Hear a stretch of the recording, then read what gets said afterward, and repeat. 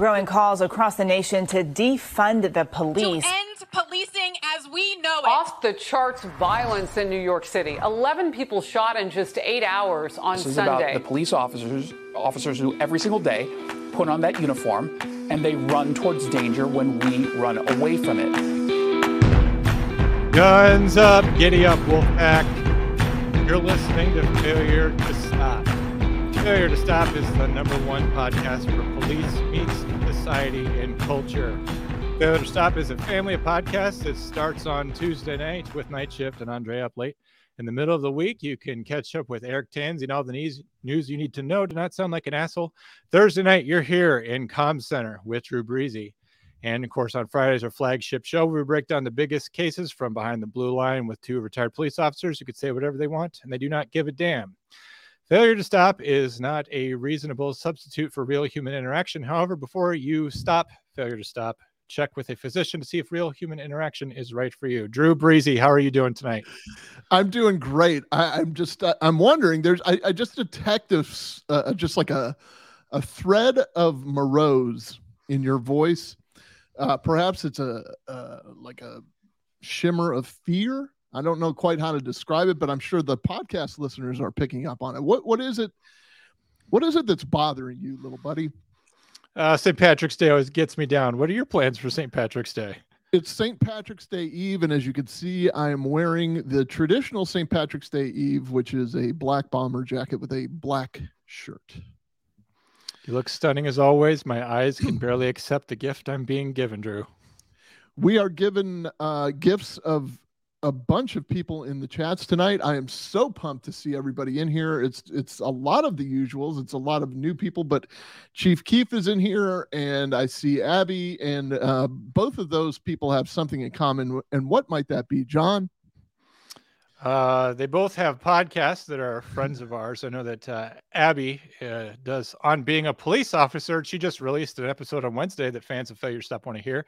You can catch up with not only Eric Tanzi, but you can get the inside scoop on what's going on with his book. She does a deep dive on his book and where it's at, and you'll maybe hear some stories and maybe even a different side of Eric Tanzi that you've never seen before. Honestly, I was a little put off by the tears and the crying in the interview, but it's nice to know that he is capable of many emotions. And what about Keith? Did he is he the other podcast? Did he interview you? Is that the one I didn't get invited to? Yeah, well, I would agree with you about the tears. I can't believe he made Abby cry like that. Abby, by the way, on Being a Police Officer, now officially has the first ever Failure to Stop hat trick. She has interviewed myself. She's interviewed Eric Tanzi, and our friend John gave and I'm not even joking about this. You've got to listen to the Jonathan Bates episode. It is so, I don't know, I don't want to say revealing. Both of them. She's an incredible interviewer. She just pulls it out of you. She just knows how to get it out of you. She's a pneumatic jaws of life Halligan tool of interviewing right. people. She'll get inside of you and figure out what's going on, and you reveal things you didn't even know about. Very good. It was the goal of any interview or interrogation of mine to just get into the person's head and walk around a little bit and shine a few lights with my cave helmet and kind of see what's going on up there. And she does a really good job at doing that. So please, on Being a Police Officer, download, listen, and support Abby because she supports us. She loves you. I guarantee it. And also Chief Keef, who's in the chat, invited me on his podcast. I think it was supposed to be Eric and I, but Eric, what they call in the western part of the country, flaked. And so it was just me and the 3 guys from One More and I'm Out of Here. Another great podcast for you to listen to. But we had a good time talking about current events, and we had a blast. We did a lot of talking as well about Jonathan Bates in his absence. And as is the case, as is the conversation in most dinner tables in America these days, everybody talks about Jonathan Bates. So what I'd like to do first is go to we're going to talk with Davey. He's still in the Navy. He probably will be for life. How are you, David? Hey, I'm good, Drew. Hi, John. How are you tonight? I'm great, David. Terrible. Thank you for asking. but I'm great. Oh, hey, by the way, Andrea's in the chats. We all love Andrea from Andrea. Andrea Uplate is the Night Shift is the podcast. Andrea Uplate is the Instagram channel. Both are her radiance and eminence. So please make sure you listen to what she has to say because it's brilliant. Usually, it's a fun time on Tuesday nights. So, David, there was an invitation in my DMs for you as a resident of the San Diego area to come in to a classroom and talk to the young children about, I don't know, you could scare them about drugs or whatever you wanted to do. So I can certainly hook you up with that. If you want to send me the DM, I can send you that information. Perhaps the same person has reached out to you. I don't know. I don't know. I haven't checked my DMs in a while.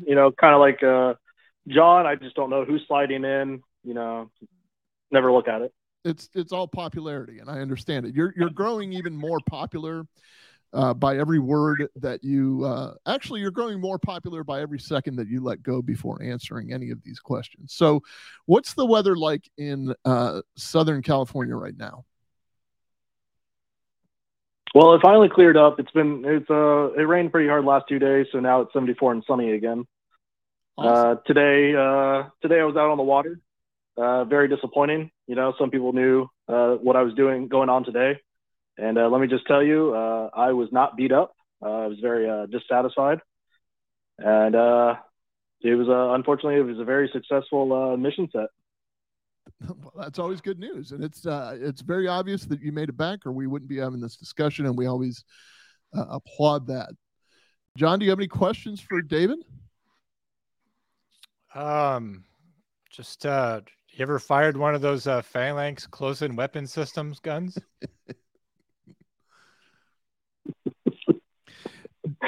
Unfortunately, I don't work on that. But no, I actually had a question for both of you. Something came up military-wise, and I wanted to see what you all thought about it. So, a supervisor quoted, probably he quoted the Desert Fox, and he got a lot of backlash for it. So Edwin I Rommel. wanted to ask was, what was all? Yeah. What is y'all's opinion on someone quoting an individual in history who may or may not be savory? Even if it is a good teaching point. Well, we can ask Kanye about that if you'd like. He just had a little run-in with that. What say you, John? Because you're the history buff of the show. You were actually in charge of history on Comm Center with Drew Breezy. Well, I did know that the Desert Fox, his real name was Edwin Rommel. I think that counts for something. I remember there was kind of a kerfuffle about it. At one point, the United States had an operation called Operation Desert Fox, and some people were upset because they thought that was named after the famous German general.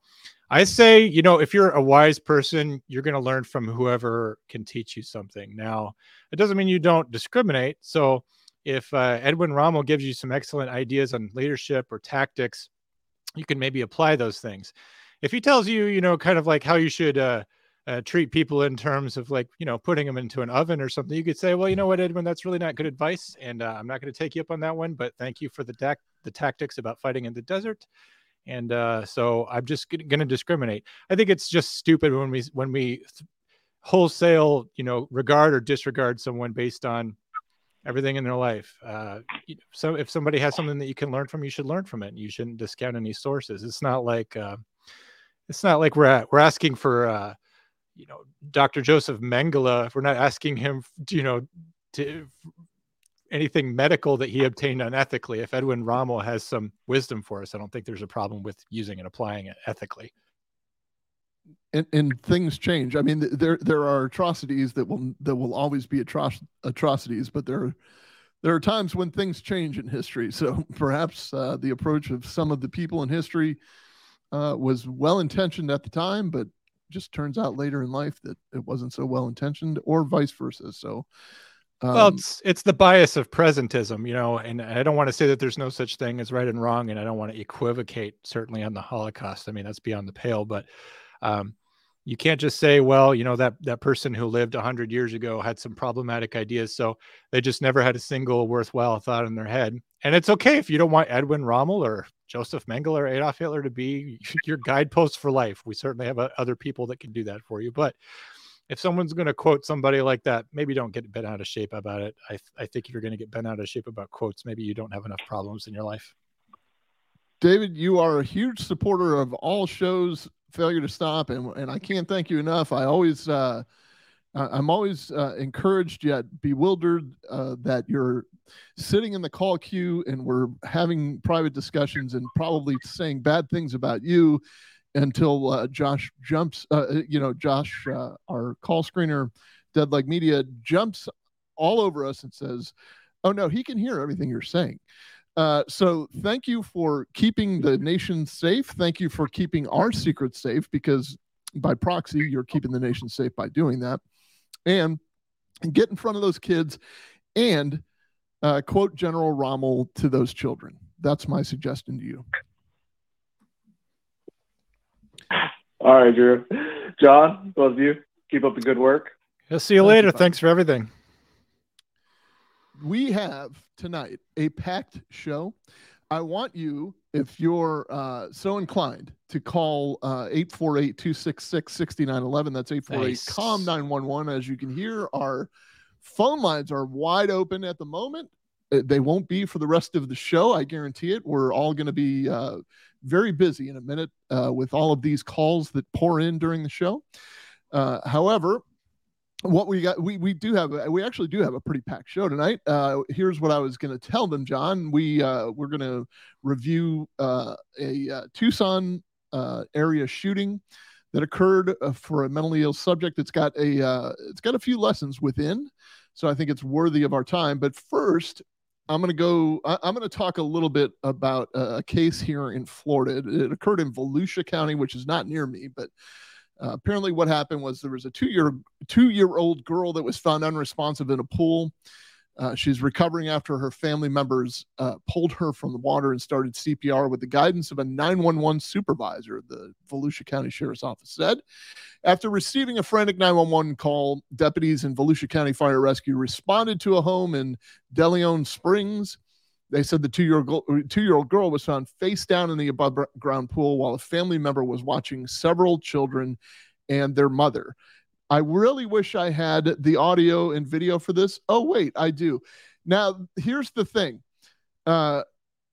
It is a very frequent people here in Florida have pools. I mean, I know that they do across the United States. I know that there are rivers and lakes that you're used to that are all over the country. I get it. There is an inordinate amount of drownings here in Florida. It's a very dangerous thing. It's a year-round thing because the pools are generally open year-round. I mean, it was relatively cold out this morning. It was in the high 40s here, but I sat out by my pool, drinking coffee, watching the world wake up as I do every morning.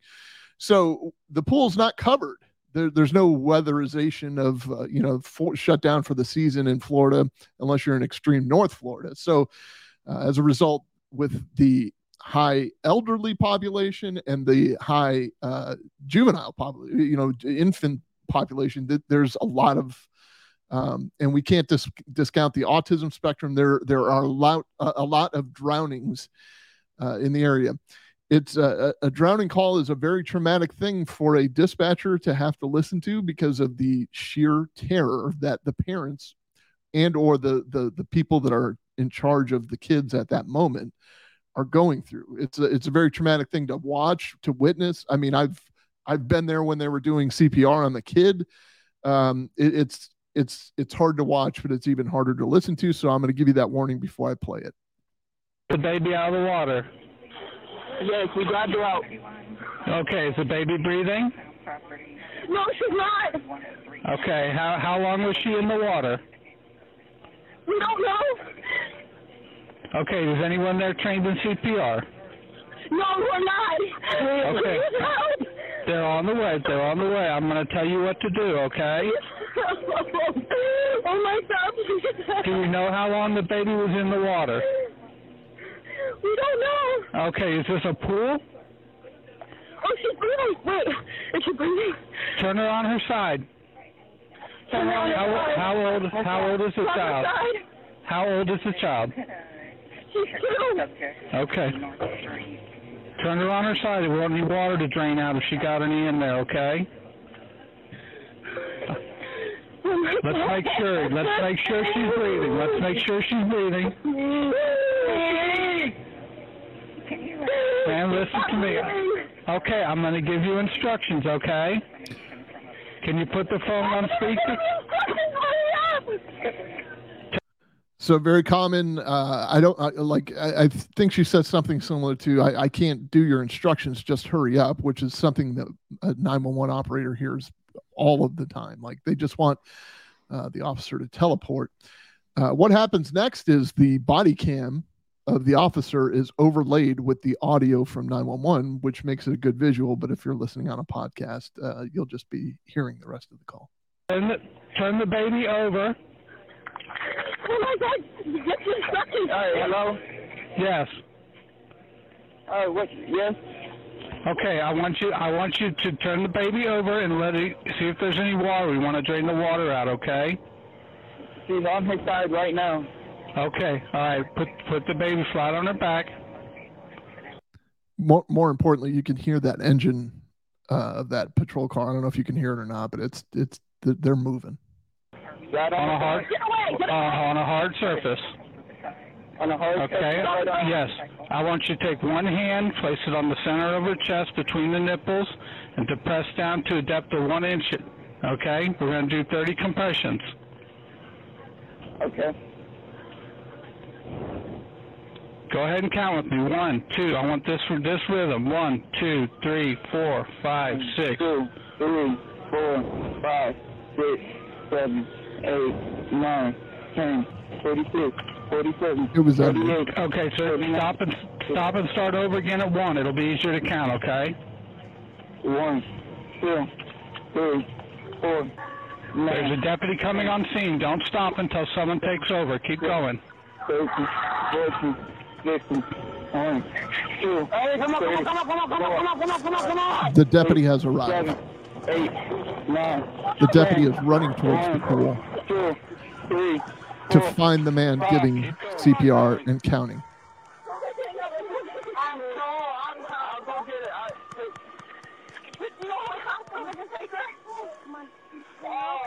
Come on. Don't stop compressions until a responder's on scene. Police is here. Okay, all right. I'm going to go and disconnect. Let them take over. Hey. Come on, you're okay. Come on.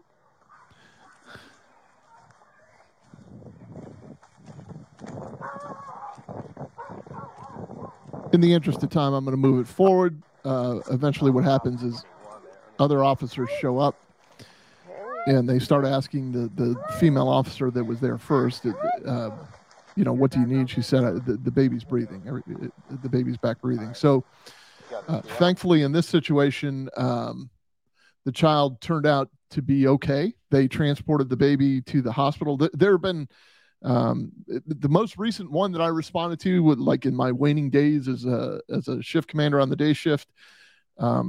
I thought certain there's no way that this child was going to survive. I mean, it had been at the bottom of the pool for, who knows? Even if the parents estimated 3 minutes, then you could probably triple that because nobody keeps track of time like that. And I'm sure it does seem like an eternity as well. So, we always had this difficult task. Are we going to treat this like a death investigation, or is it just a drowning?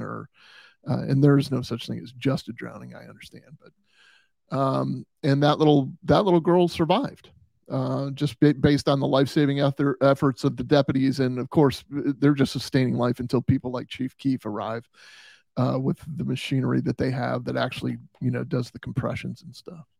John, tough call for the supervisor there. Yeah, anytime a child's involved, a child's in peril, it changes everything. I haven't had too many of these, although I have had some. But I remember one time I had a situation like this where a child wasn't breathing, and it's kind of an administrative anomaly where my 911 agency actually kind of overlaps some services with another area.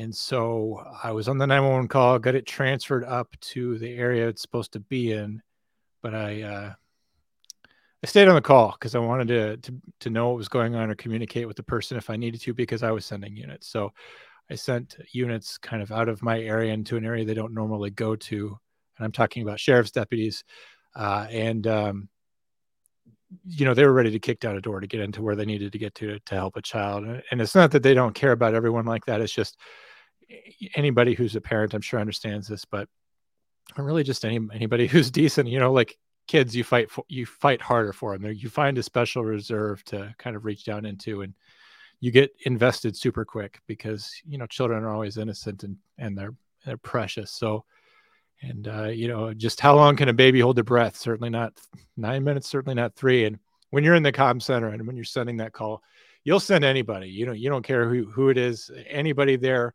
When it's a person not breathing, literally anything can help that situation. At that point, they can't be any worse because they're dying. So anytime where you have a call where a kid comes out alive and well, it's amazing. That's going to buoy that 911 supervisor and remind them of why they got into the job for a long time. There is a comment, and there's a comment that I'm reading. It says the compression board they bring is almost violent, which is true. I mean, it is traumatic enough that a family has seen the child, or maybe a family member has pulled the child out of the water.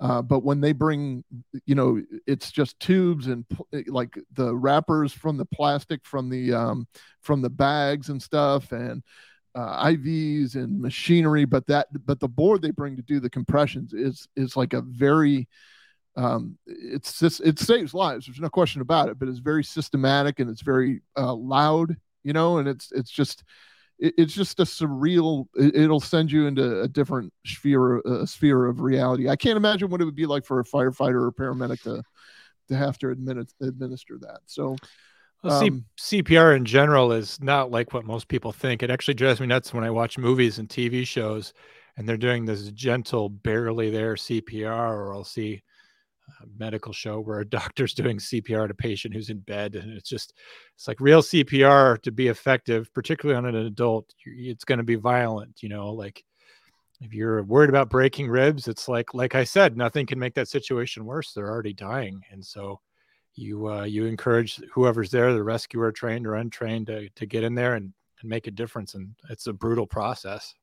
I do see our friend Enrique from Florida in the call queue. I really want you to stick around, Enrique, but we got to get to this one thing first. On a major call for service.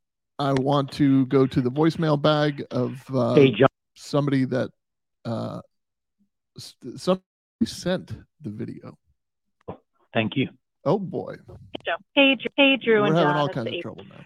Hey, John and Drew. This is Jim from Florida. Just a quick question. Just wanted to get your take on the use of debriefs on a major call for service, including dispatch and their participation. Great show. Thank you. Thank you for that call, Jim from Florida. What's your take on that, John? I have uncharacteristically mixed feelings about it, Drew, and I'm guessing it's a different take than you. Take that you're going to take, I'm sure, is that dispatchers need to be involved because we go through,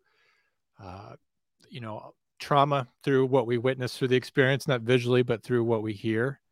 I think that it is important for dispatchers to get a debrief, and I guess depending on your personality, your agency, or the incident, it might be helpful to have firefighters, police officers, rescuers, and dispatchers all together. Certainly from a camaraderie standpoint or a shared trauma standpoint, but I guess I would say this: I've been invited to some critical incident debriefings before, and I thought to myself, man, I should go to this.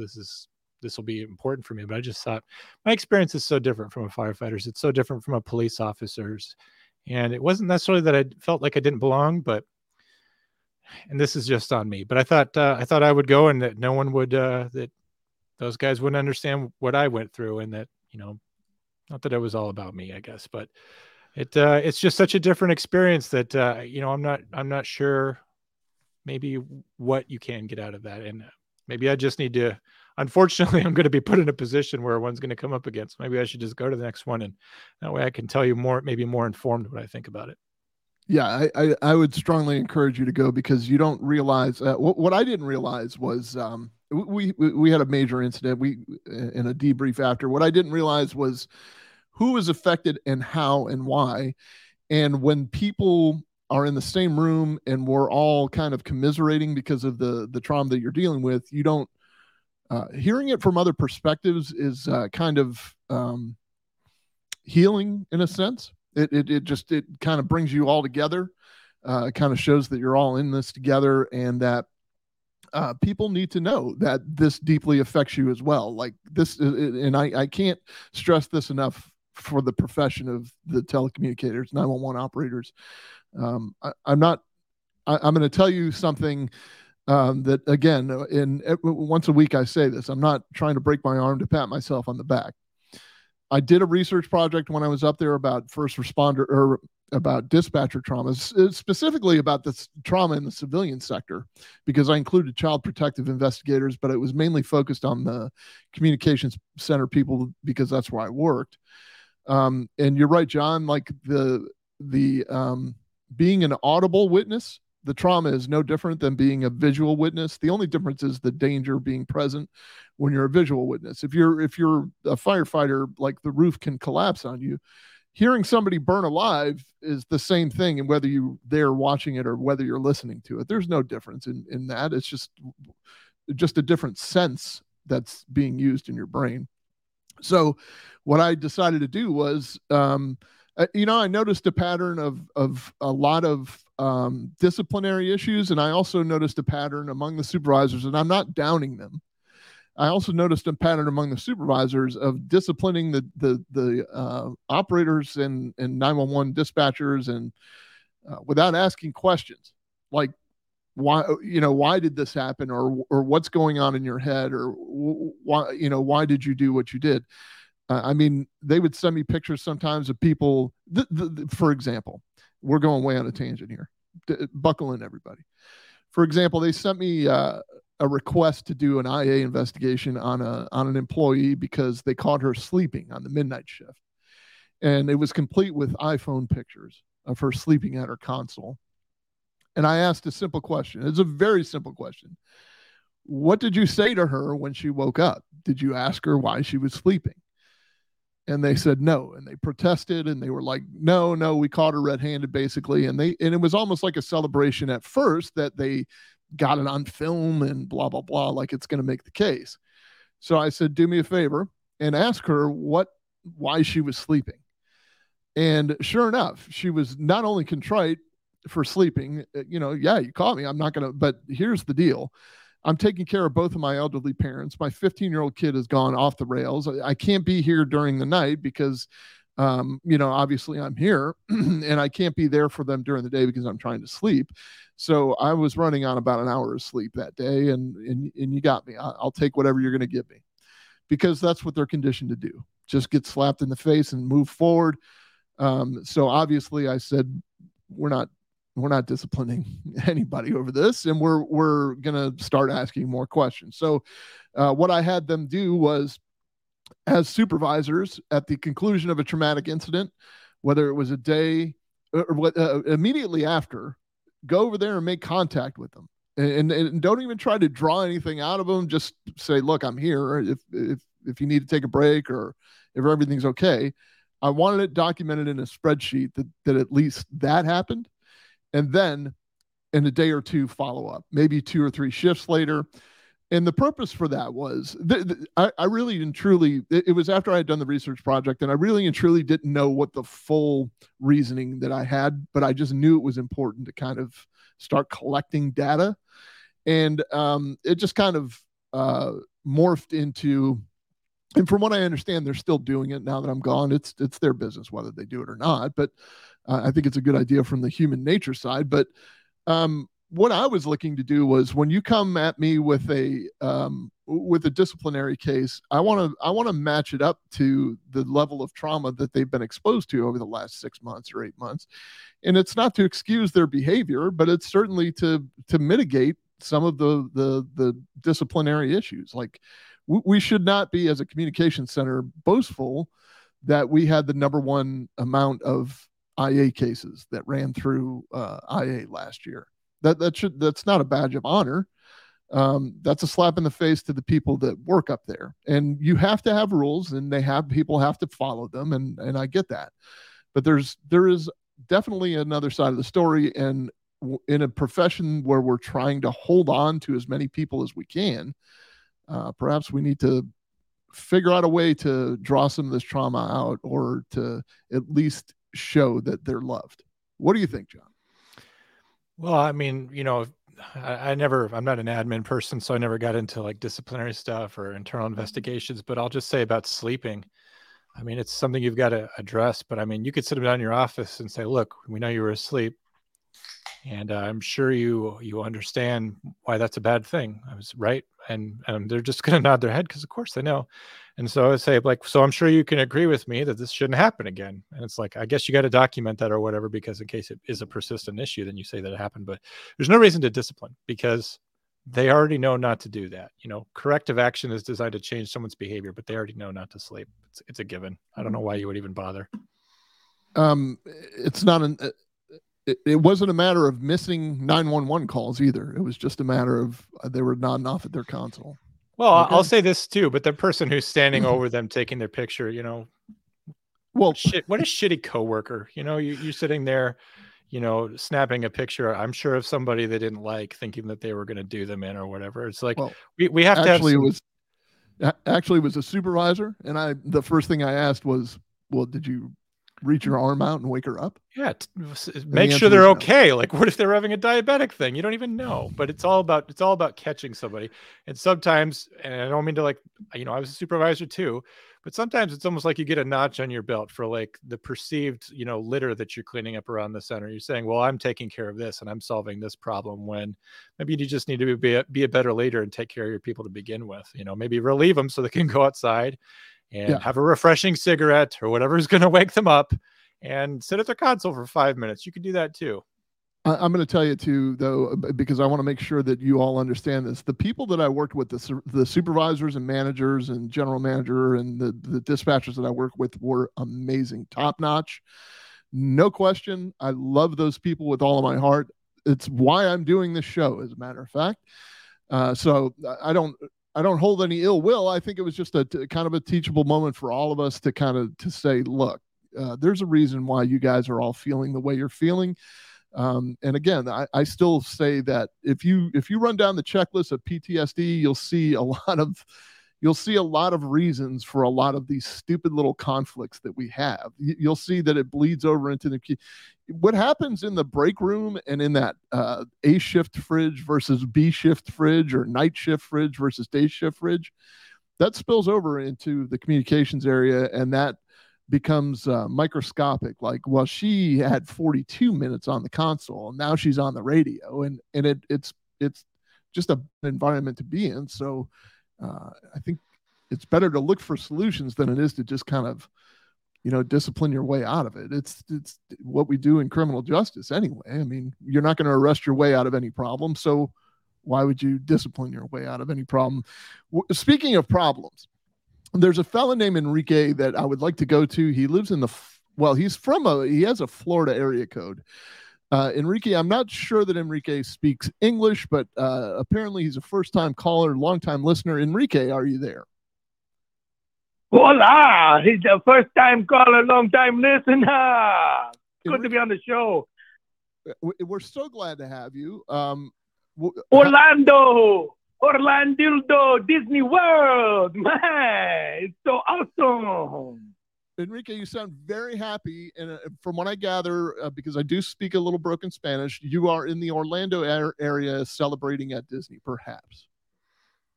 Daytona, new #1 vacation spot, man.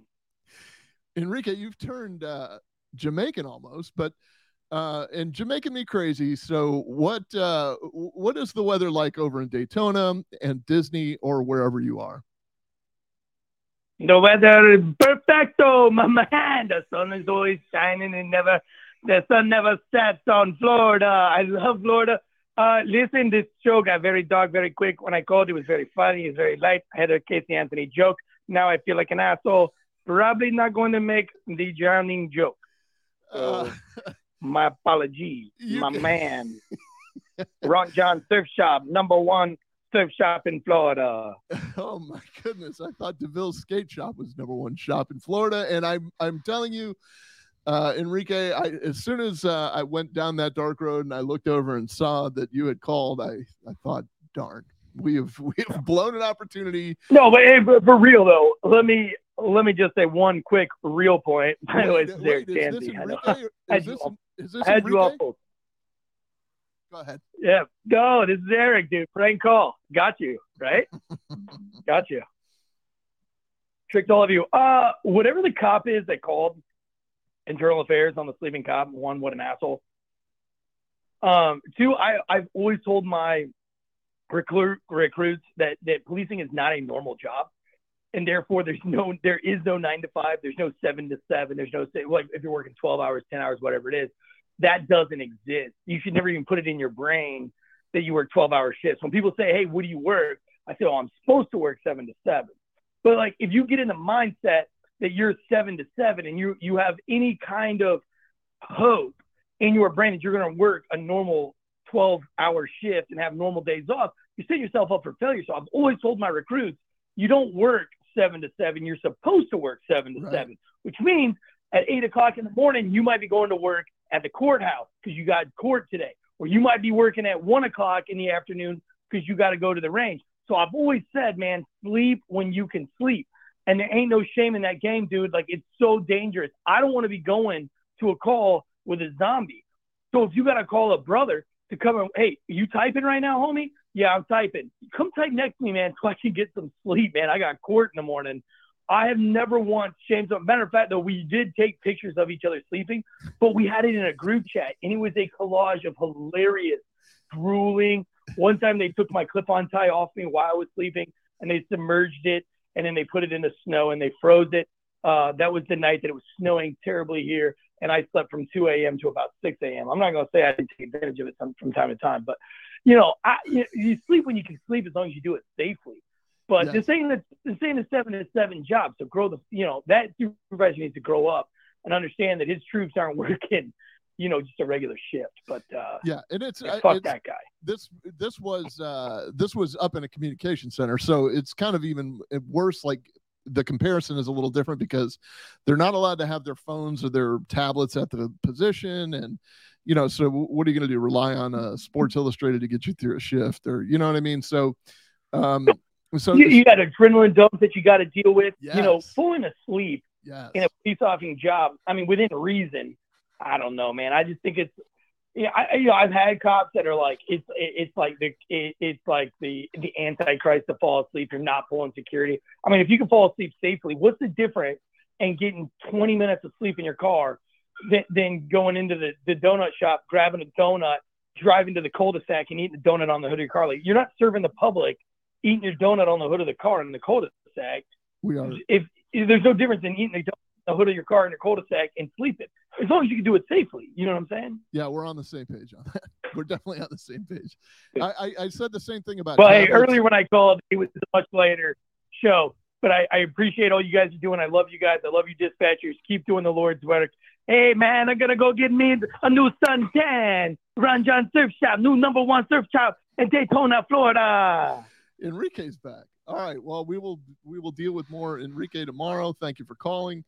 I'm sure you'll hear Enrique tomorrow on the other show that we do.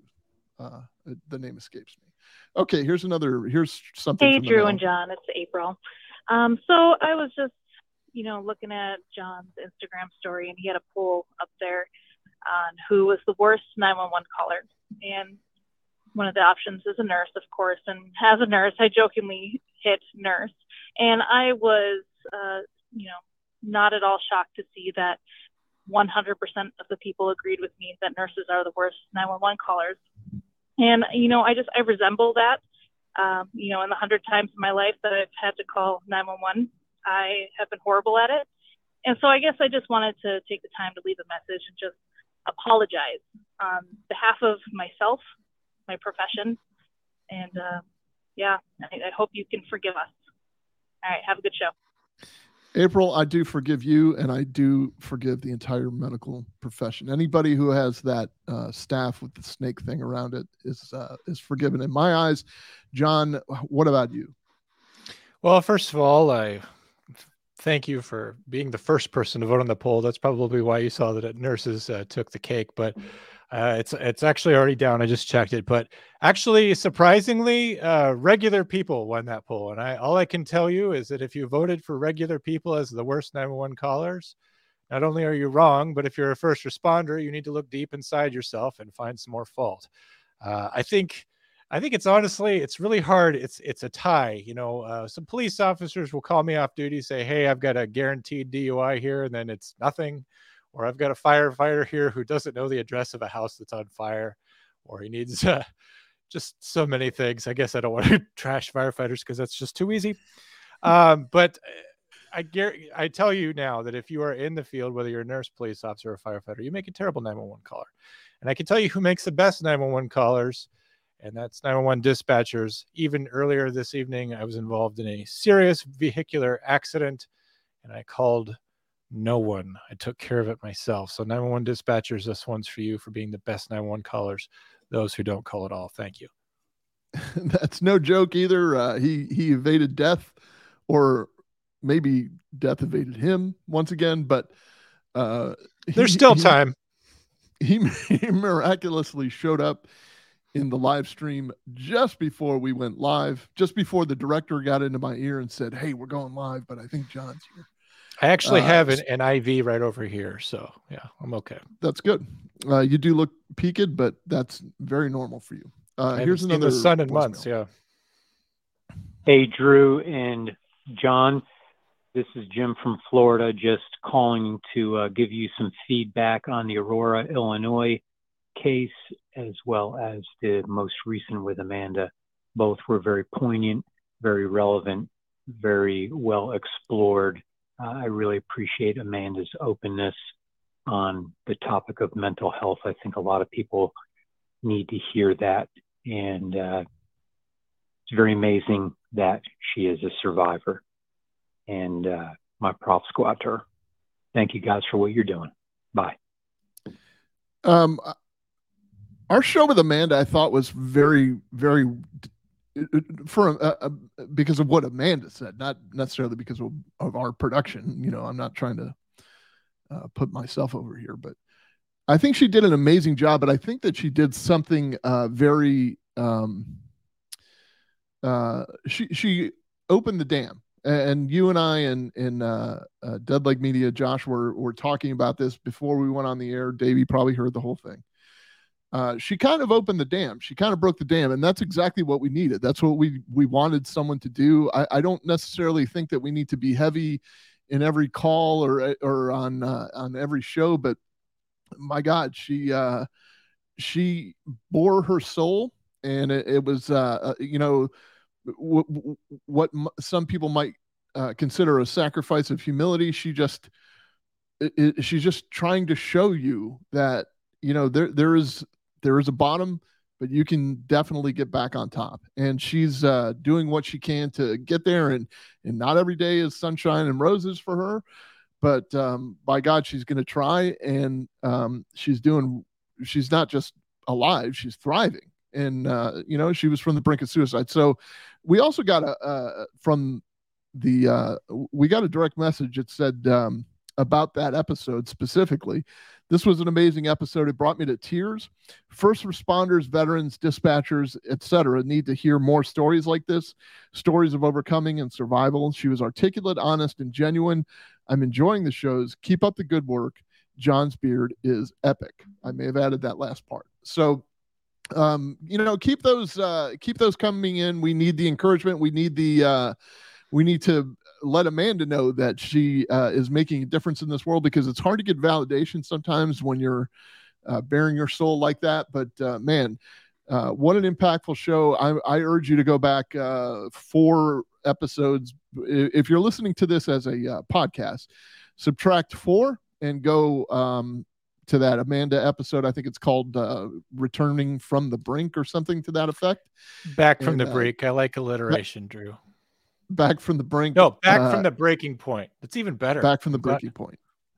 All right. So, and go back. And I'm glad you definitely happy that you busted up my rhythm there. So just make sure you go back and listen to that, download it, and listen to what Amanda has to say and follow her.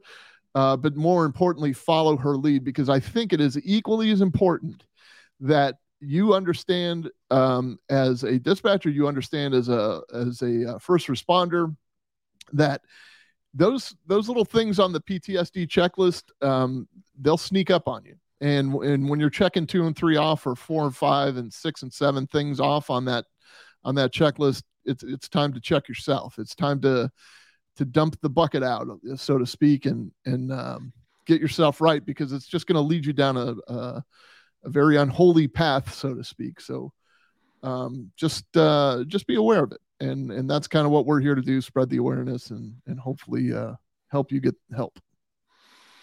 Yeah, that show with Amanda was amazing, and just really glad that she came on to tell us all about it. There's really nothing more than I can add to that incredible story, and I know that she still struggles, and she probably always will. So just don't feel like if you're struggling that there's a finish line for you. You know, it might be more reasonable to think this is something I'm always going to deal with. And certainly people, first responders, police officers, dispatchers, we're always, as long as we're in the fight, we're always going to be dealing with that. So keep your chin up and reach out if you need help, and find some way to win that fight. A separate. We're going to go to our to the main portion of the show. What just to summarize briefly, because there are a couple points that I want to hit in this thing. I pulled this from. It's called the Pima County. There's an acronym for it, but essentially what happens in Tucson. I ran into this when I did a video for Failure to Stop about the canine and the shooting involving a fugitive that tried to kill a canine. He tried to kill one of the officers. So what happens in an officer involved shooting there's representation from 6 or 7 offices that work in that area, like the county sheriff, the local police departments, the local university police. And what they've done is they've formed like an investigative kind of by committee, so that when one of the agencies gets into a use of deadly force or an officer involved shooting of some sort, the committee does the investigation and the involved agency recuses themselves. It's a pretty good system, in my opinion. It keeps the checks and the balances. And then to take it a little bit further into the transparency area, they publish what they find. And this is actually still an active investigation as of the time I pulled the video. But what this is something that dispatchers deal with quite frequently. It's a person calling 911 to tell them that they're kind of in crisis without saying those words. And, then we'll see after that, we'll see the police response. So let's just go to of investigation of South around. Prudence Road near Prudence and 22nd Street. After 11 p.m., the Tucson Public Safety Communications Department received a 911 call from a man making statements about ending his own life. Here's an excerpt from the 911 call, condensed for this video. 911, what is the address of the emergency? I just have a question for you guys. Like if I were to shoot myself in the head right now, like how bad would that be? Okay, I don't really know the answer to that question. Let me get you in touch with someone who can help you. Okay, stay on the line. Sir? It'd be pretty bad, right? Hollow tip knives, right? Where do you live at? You can't know that. Then it's such a secret. Well, what can I help you with? What's going on tonight? Everything's This life is I'm not even supposed to be alive. I'm not even supposed to be alive. I should have died last year, but for some reason, someone brought me back to life. But I'm going to end it. I'm going to end it all right now. Like, there's no way you're going to bring me back from this 9. Why don't you talk to me and we'll see what we can do to get you some help. I got the help right here in my hand. I'm you're that guy. Okay. Well, have you gotten help before? Oh, plenty of. I've been dealing with this for years. Do you have a weapon on you? Yeah, I've got multiple weapons on me. Of course. Okay, what do you have? 2 9mm.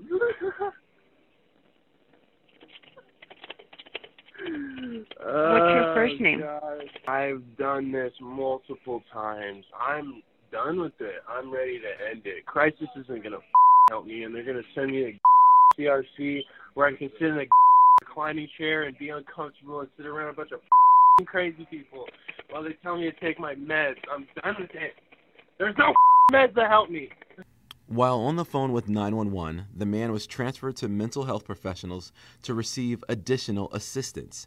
During that phone call with the mental health professionals, the man's behavior escalated and information came in that the man had a firearm. So just imagine you, the civilian, or you, the cop, or whatever, are sitting there at your 911 console, and without warning, a little beep goes off in your ear, and you hear that. I see comments in here that, he sounds intoxicated. He gave indication that he shouldn't even be alive. So a year ago, somebody brought him back from the dead, which is, to me, an indicator of perhaps like a fentanyl or maybe a heroin overdose, and he was Narcan. It's just me, completely guessing.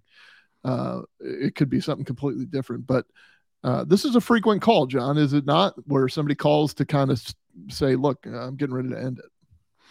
Yeah, actually, I would take the remark about how having been saved or he shouldn't be alive is I would take that as he's previously had a serious suicide attempt, which is part of the battery of questions when you ask someone who is expressing suicidal ideation if they've had an attempt before, what was their mode. So that's what I would be worried about. Also, his affect is all over the place. He seems distraught. The giggling is certainly, it's not about him seeing humor in the situation, but this is a guy that has been on the phone with 911 many, many, many times. And he knows all the questions that are coming. He knows that there's a certain game to be played here. And so this is very, very atypical from someone who's in first-time distress. This is someone who's been down this road many times. It's a state of mental health in the United States, by the way. I mean, he knows the game. He knows, look, you're not going to take me to whatever facility. There is this type of caller in every jurisdiction, several. And, we make joke of the frequent flyer or whatever, but that's a real thing. And he's saying this time it's not going to work. I'm not going to go sit at, whatever ward and there's no medication that's going to help me here. And I see a good question in the comments from Chief Keefe. He wants to know if there are actual mental health professionals in the communication center. John, do you have that where you work? My center's too small to employ anyone who's specifically a mental health professional. We have just a kind of a standardized procedure for how to deal with that. A lot of it's different than the training that I've had as a hostage negotiator or a barricaded subject. So you generally stick with your SOPs as a dispatcher because operating as a negotiator at that time would be outside of your scope. But we don't have anybody, and I think that's probably the state of things in most dispatch centers throughout America is we simply don't have anyone on the staff. I think that's great that they had that person that could be on that call, and I'm sure it's relief to the dispatcher that you can have someone in there and you almost feel like more of a specific professional or a specialist or a technician is taking over at that point. I'm going to share a little story. This is a story we didn't get to on the Tales of Disrespect when we did our episode because it was such a bad technical nightmare. I'd really want to get back to that, but we were having a discussion one morning I happen to be in an executive staff situation. I was just there representing the communication center for a morning meeting, and we were talking about mental health and mental health crises just like this one. And I said, because the agency that I worked for was creating like this robust mental health response program where, you know, we were having mental health practitioners kind of ride along, or at least they were centralized along with deputies to kind of, you know, to check on those frequent flyers that we keep talking about. And I said, you know, just on a whim, I said, you know, it probably wouldn't hurt to have people, trained mental health counselors sitting right up in the communication center. And one colonel's eyes got really big, and he looked at me and full of common sense and said, you know, that's a great idea. And the other one, who unfortunately I worked directly for, said, you don't want that, without explanation. So I guess we don't want that. Why would we want mental health help for anybody else? So that's the daily battle of working in a communication center. Perhaps it was just me, the messenger, but whatever. That information was relayed to Tucson Police Department to respond to the location. Tucson police officers from Operations Division East responded to an apartment complex near Prudence and 22nd Street to speak with the man. As officers arrived at the complex, they began searching for the man. During the search, the man was seen carrying a firearm in the parking lot. Officers gave commands to the man to drop the weapon. After the commands were given, the man ran out of sight from officers and fired around in an unknown direction. The man continued east to west through the complex towards South Prudence Road. Additional officers were waiting in the area, and the man emerged from the complex wearing a tactical vest and holding 2 handguns. One of the officers fired his department-issued rifle, striking the man. Once the scene was safe, officers began rendering first aid using their individual first aid kit, or IFAK for short, until Tucson Fire Department arrived. TFD transported the man to a local hospital with life-threatening injuries. At the time of this video release, the man remains at the hospital and he is out of critical condition. Here is body-worn camera footage of the first responding officer who gave commands to the man to drop the weapon prior to him firing in an unknown direction. Eli, you need to drop the weapon! Drop the weapon! Eli, you are going to be shot! Drop the weapon! They're taking cover behind concrete by a set of mailboxes.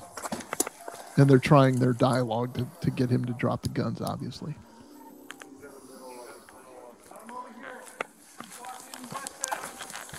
I got him over here. He's walking westbound. They start running towards where he is. Watch the flare! One officer says, what's the plan? Cars. Walking west. Okay. Walking west. Hey, hold.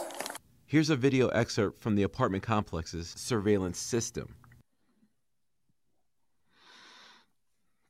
So a man's walking through. He's got a tactical vest on. This is outside an apartment complex. There's cars. You don't see anyone else but him so far. Very hurriedly walking through, kind of matter-of-factly. Other police officers are kind of converging on his location, looking for him.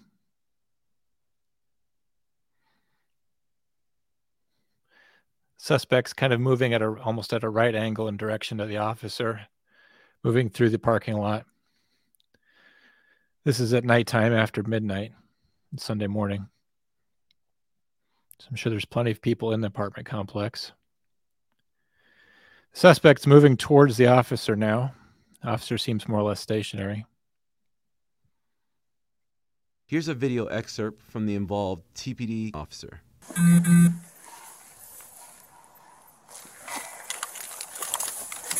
Officer has rifle in his hand, moving from low to high ready. He's looking through a fence into the parking lot.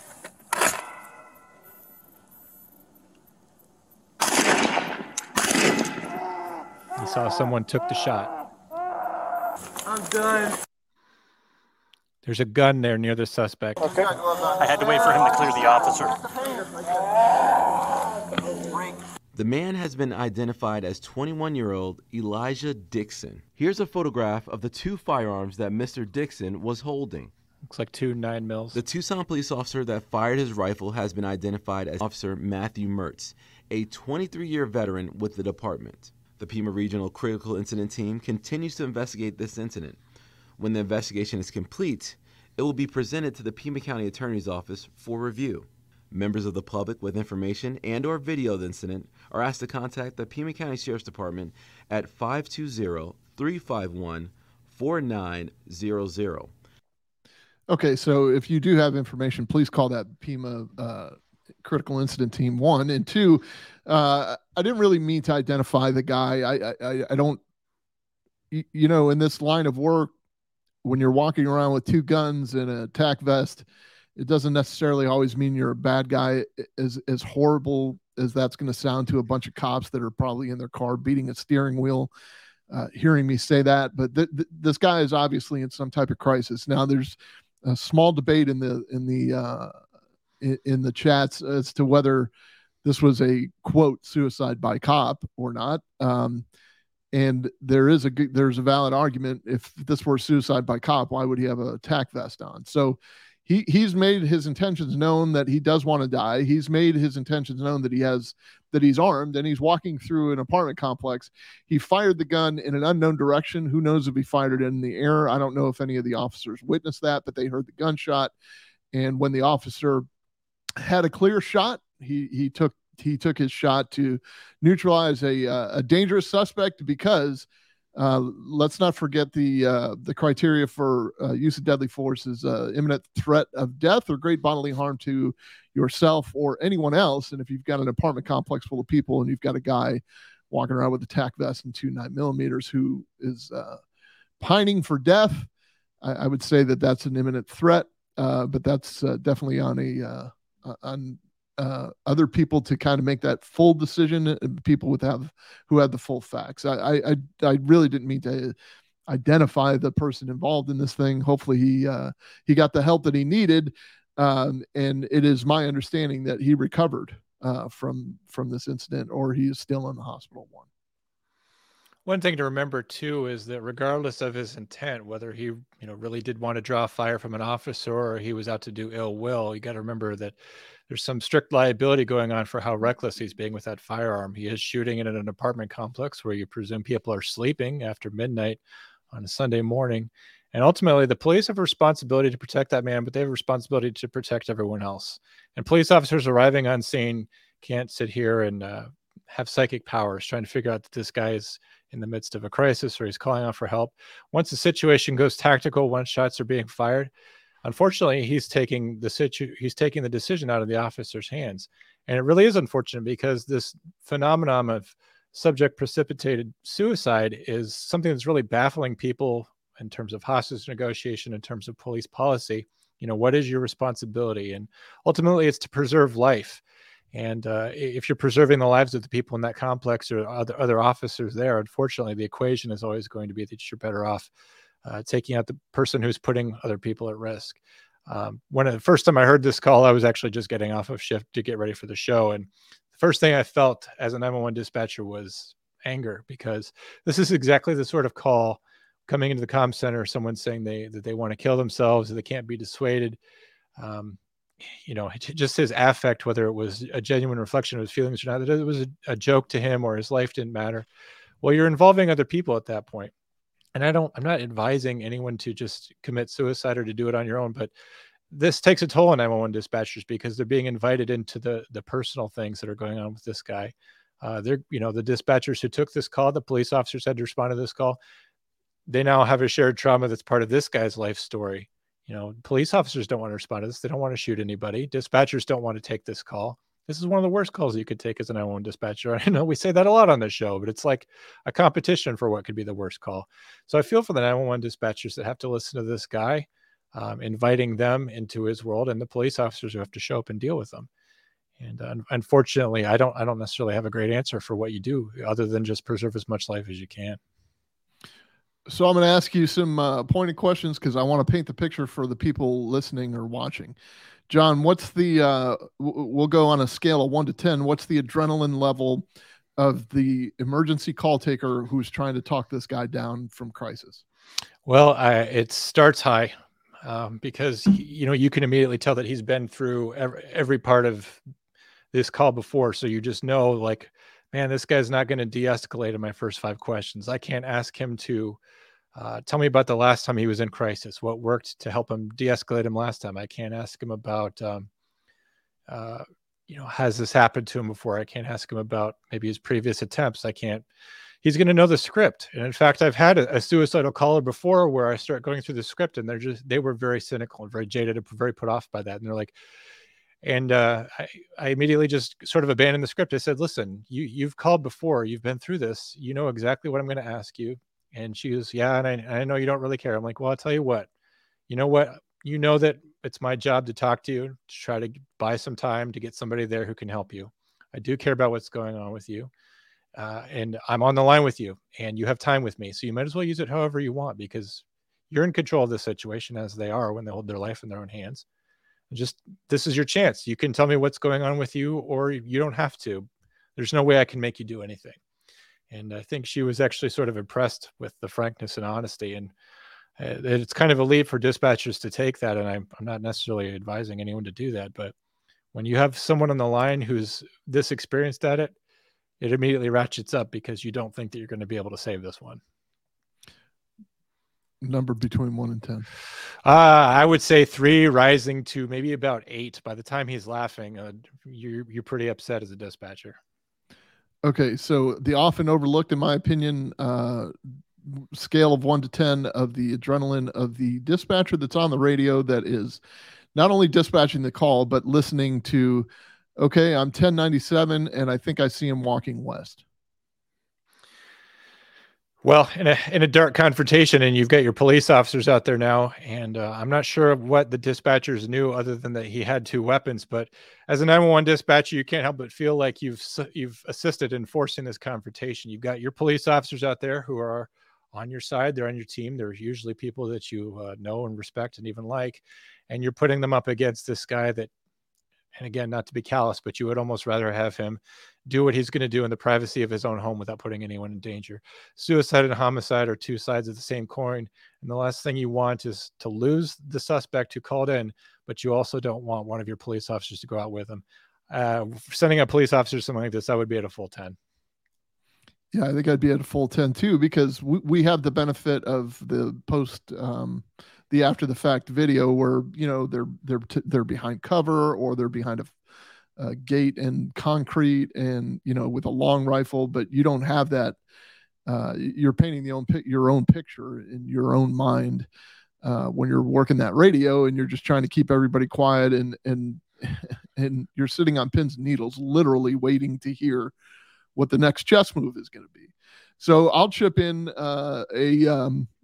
some of the fear of between 1 and 10. You're probably on the way there. You're probably at a 7. You know this guy's armed, and you know that he wants to die. You arrive and you hear gunshots. You go straight to a 10. And I feel for the 23-year veteran who has been trained to do this, but perhaps maybe doesn't want to, but does, because that's what he or she's been trained to do, or he, and took aim, and there's a lot of responsibility that comes with taking that shot, because that this is a use of deadly force situation. Therefore, this is going to end somebody's life if the bullet hits in the right spot. 1, and 2, you don't know where the bullet's going to go after, or you don't know where the bullet's going to go if you miss. And you're in a crowded apartment complex. You got cops crawling everywhere. So I'd say just about every cop there is probably at an 8, if not a 10, but most are at an 8, because they're reserving some of their brain power and energy just in case the worst happens. But it's very hard to keep your cool. So this is why, and people criticize the early retirement of police officers and firefighters. When you get an adrenaline dump or an adrenaline rush like that, you're talking about years on your life in minutes of time. And the reason I'm bringing that up is because towards the end of your career, if you've experienced those 600 traumatic events, like this would be a highly traumatic event. Whereas the average human's only going to experience 20 in their lifetime. And you've experienced a 600. Obviously, there's an accelerated what it does to your body and your heart. There's obvious damage that's done. What is overlooked and what is often left behind are the dispatchers who feel the exact same adrenaline.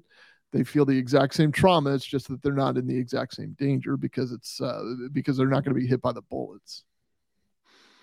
Yeah, it's tough, and I'm just glad for that veteran officer that it didn't end up going down as somebody that he killed.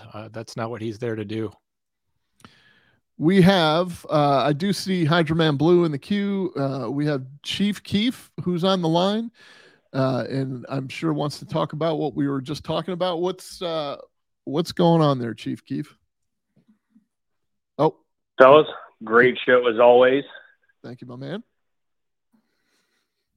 So just wanted to hit, this is one thing, I mean, I know failure to stop is geared more toward law enforcement, and we all bust each other's balls about firemen, police, but this is a type of call that honestly puts us on the exact same page for once. You know, you guys deal with stuff that we don't have to deal with, but we get this call, we're both, you know, on the scene there trying to figure it out, right? So we've got, you know, a mental health issue, a potential violent issue, and not knowing which way it's going to go. And at the flip of a coin, you may have to jump in, or we may have to jump in, or we collaborate and do it together. And that's something, at least where I'm from, we do a really good job of collaborating our stuff together on these types of runs, and then educating our young folks on how to deal with it. Please save him, I'm sure, is one of the thoughts that is going through the guy who took the shot. I mean, I'm not speaking for him. Maybe he doesn't think this way at all. I know that there are certain branches of the service that train to just kill, but there are probably other people on the planet that are just like, man, I had to do what I had to do. I prefer this guy not to die. I mean, so right. They're relying on you to render the appropriate aid. Of course, they immediately jumped into action and they tried to save the guy, because that's what cops do, by the way. We're trained to neutralize the threat, but we're also trained first responders, as in literal first responders. So we might have to provide first aid. That's that first and first responder. So just as long as we do the life-sustaining efforts until the proper medical professionals like Chief Keefe can get there, and then they can assess, and then they can move them or transport them to wherever they go. But it's harrowing, because I'm sure you're feeling an extra sense of pressure from the cops that are there as well. Yeah, and ideally, I mean, we don't get to that point, and you know, between, you know, the police and the firemen, paramedics, de-escalating it, ideally is what we want. All right, let's get you to walk out to the cot, then we'll take you. Yeah, you may go on a 3-day vacation on a hold on a pink slip, but I'd much rather that than, you know, a police officer having to discharge a firearm, because now you have another mental issue potentially on top of, you know, the initial call. Right. Exactly.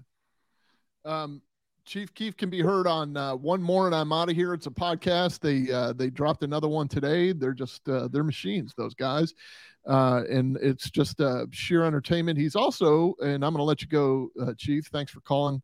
It's sheer entertainment, and they are going to be somewhere in the Clayton, North Carolina area coming up in the middle of April. John, do you know anything about that? Yeah, that's April 12th. And guess what, Wolfpack? You're invited. You could come on out to Instill Distilling Company in Clayton, North Carolina, which is where Eric Tanzi distills his fine rums, and where maybe you could find Enrique walking around.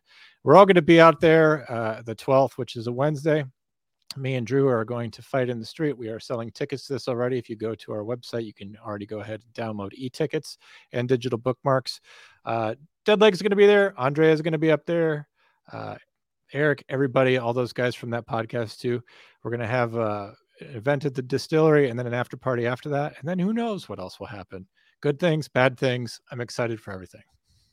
Average things. Speaking of something that's not average, way above average, is our friend Abby Ellsworth, who has her own podcast on being a police officer. She featured Eric Tanzi most recently, and she has previously featured John, and even before that myself. Abby, how are you this evening? I'm good, guys. How are you? Great show. Well, thank you. I have a question. Go for it. So this is a genuine, honest question.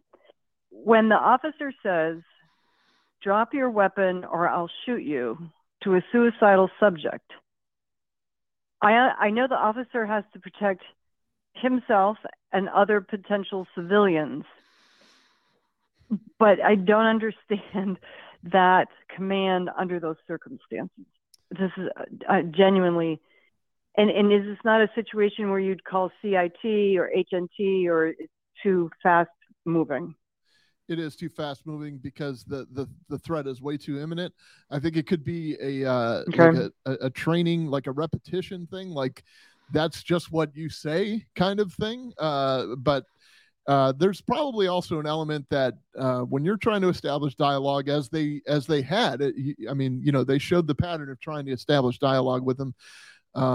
That's kind of like one last appeal. It's like, listen, maybe this one last phrase will snap him back into a reality that if he does not drop that gun, the reality is I'm going to have to shoot him. You know, we definitely don't want to be in a situation where we're second to the party when it comes to shooting. As callous as that may sound, it's I was taught very early on in my training by one of our SWAT guys. It's the first well-placed round wins the battle. So, you know, that warning, even our SOPs where I worked covered that, you know, when feasible, you should give a warning before firing your shot. Sometimes it's not feasible, but, you know, I guess they saw the feasibility there, and maybe it was just one last appeal. That's my guess. John, do you have a different take on that? Well, it's just part of the use of force continuum. You know, the officer's there, that's part one, and then verbal commands are part two. And also, you know, if it becomes necessary to shoot, as Drew just addressed, you know, a verbal command to cease and desist is going to help you legally. But suppose he had said to the guy, drop the gun or I'll shoot you. And the guy drops the gun. Well, I mean, callous or, you know, if it works, it works. If you can tell the guy to do it and he complies, then all the better. You know, Daniel Carr, I know you're probably going to have a conversation with Daniel Carr in the near future, or maybe you already have, but he's got his own situation going on. Police Law News. I'm a huge fan of Daniel Carr, but he put something out the other day that, and we ended up discussing it. You know, there was a federal law enforcement officer who claimed that in her academy she was taught that using the word stop resisting was just to cover for them while they beat the shit out of whoever they're trying to arrest. And that's not true. The term stop resisting is actually to get the person to stop resisting. That's why we say it. And I think that there may be some misconceptions, especially put out by people who have failed in law enforcement, that, you know, just yelling stop resisting is just good for the camera. And that may be true, but it's also dialogue. It's also to get the person to stop resisting. So I always want to counter that with, well, maybe we'll stop saying stop resisting for your camera if you quit saying I can't breathe and I'm dying and they're killing me. And, you know, if you truly can't breathe, I don't know that you can be yelling that loud. And if you're really not dying, or are you getting this on film, or, you know, it too can play at this game. It seems that it's okay for the Academy Awards to consider the defendant who's yelling, I can't breathe, and that's going to get played over and over again. But when the police officer actually gives a warning, such as literally drop your gun or I'm literally going to shoot you, somehow we're the villain. And that's that. They do. Okay, thank you, guys. Yeah. You're Thank right. you very much for calling, Abby. I appreciate you being here. You're right, though, Drew. Like, they do You bet. the camera, and a lot of that goes on these days, where I think you guys covered on Failure to Stop recently, where a woman live streamed her boyfriend in the car being shot by a police officer, and instead of rendering aid or doing anything for him, she just live streamed it. So these days people are always conscious that a camera is looking, and they almost go on stage when that sort of thing goes on. We've kind of conditioned them to be prepared for the lawsuit and to get the best footage for the jury, as opposed to the humanity of the whole thing. I mean, it's horrible when an officer has to fire a gun, and It's horrible when whatever the officer fires, strikes something. Let's end on a happy note. How about that? We're going to go to somebody who has. Wait a minute. No, we have two calls. Hold on one second. Hydroman, I'm just saying 25 seconds. I want to know if your flagpole situation has been fixed. My flagpole is flying high and proud, brother. What I want to know is, when are the ice cream trucks coming back? It's cold, man. I want some ice cream. Oh, I don't blame you. Are the ice cream trucks not operating? I don't. Hold on. Let me check my CAD screen here. Yes, I do see that they are out of service for the season. So hopefully we will get an Indian summer of some sorts, and there will be a Mr. Softy in your neighborhood sooner than later. All right. What about some shaved ice? Can I at least get some shaved ice? Hawaiian shaved ice, is that correct? Yeah. John, do me a favor and hook Hydroman Blue up with Josh, who can provide him with some recipes for ice. Hydroman, you're always an all-star in the calls, and I can't thank you enough for calling, and I can't thank you enough for sitting there all that time. Godspeed, and we will get you ice cream as soon as possible.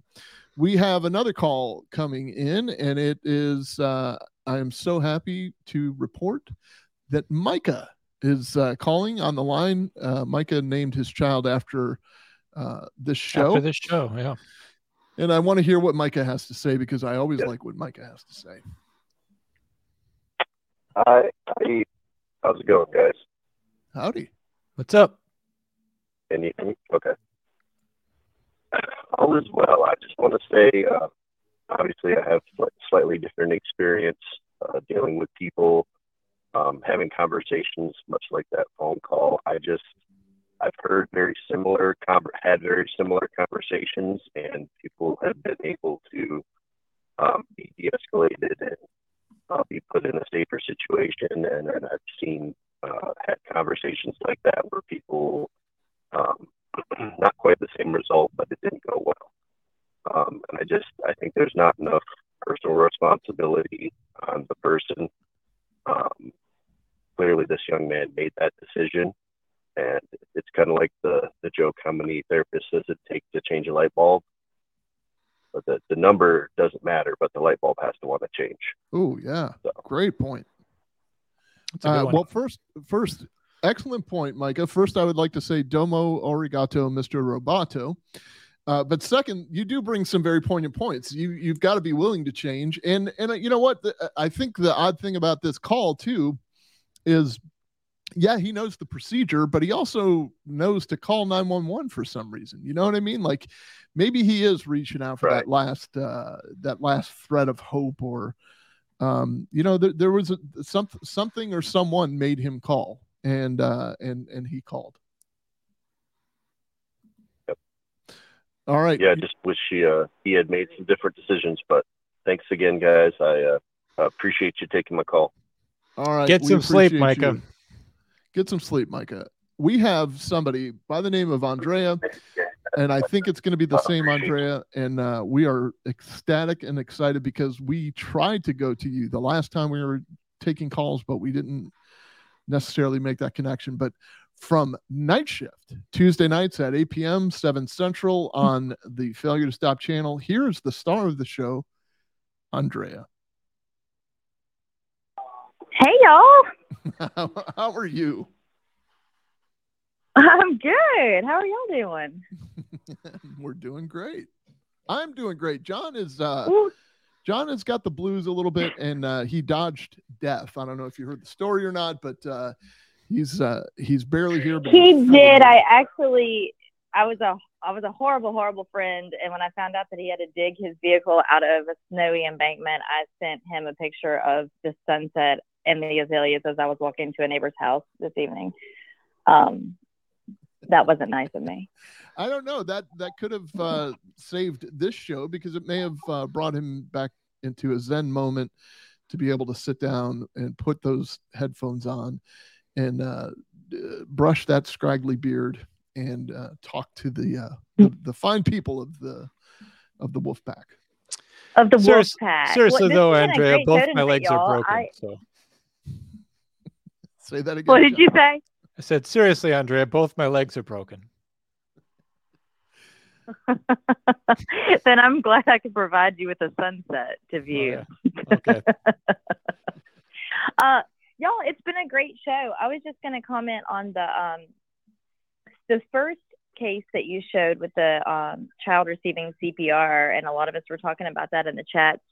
But man, I felt like that dispatcher did a fantastic job of not only being calm, but almost even upbeat is probably the wrong word. I mean, but absolutely the opposite of anxious in tone. Confident. I felt like confident. I'm glad that you brought that. Yeah, back very up. confident. I forgot to cover this. I'm glad that you brought that back up. There is the thing that I always go to that John subtly makes fun of me for, which is the repetitive persistence, which is something you're taught young as a dispatcher. Just be repetitive and be persistent. Just help is on the way. Help is on the way. Just keep saying it over and over again because it's eventually going to sink in. There are also protocol sheets or protocol cards. They're probably now protocol tabs or protocol screens where they're specifically reading things right off of the script. So it takes some of the mystery out of, or it takes some of the crisis out of the crisis, if you will. So that supervisor who's probably memorized this 1,000 times over, probably been tenured and experienced, but is probably just reading off of the script saying, okay, now I want you to remove the baby, lay it on its side in case the water's coming. But those are probably literal words that are written out for them. Probably, but I mean, the tone conveys everything, and you can read that, like you said, without confidence, right. And it's gonna convey an entirely different message. Right. And keeping a cool head is what's going to keep their head cool. And obviously, it's a frantic moment, and they were still frantic, but they were able to follow his instructions. So you're as they say on One More and I'm Out of Here, 100% right. Mission accomplished. That's a great observation. Truly. Yeah, absolutely. Well, I won't keep y'all. I know it's getting late and you're winding it down, but I wanted to say hello, and y'all did a great job tonight. And we all look forward to seeing all you guys in April, whoever's coming. So hit the like button if you haven't, everybody. Thank you. Hit the like button. Share this with your Aunt Sally. Hold on a second. I think I hit the wrong button, but thank you very much, Andrea, for calling. We're just about going to wrap this up. John, do you have anything for the good of the order before we close it? Yeah, I just wanted to thank everybody for the super chats tonight. And I know I'm not going to get everybody, but I wanted to thank David, who donated a couple times. Detzlef Act Amend Carey, who, I'm sorry, I never get your name right. We also had Britt donate some, and Micah, our caller earlier, donated some. But also the thing that I thought was awesome today was just how many phone calls. That kind of makes up for the times when we're not really able to get to that. We had both Eric and Andrea call in tonight. I mean, that's a new kind of precedent. And we just want to say thank you to not only our coworkers at Failure to Stop, but everybody who supports us. Make sure you download, hit like, subscribe. Like Drew says, tell your Aunt Sally or whoever. And that helps keep us going, helps us climb the charts, helps us remember what we're fighting for, which is you guys, because we want to make a show that's for 911 dispatchers and first responders of all kinds, even firefighters. And we appreciate you guys sticking with us as we move through Failure to Stop 2.0. We're 3 months in, and it's been fun so far, and I've been enjoying it, and it's been a great opportunity.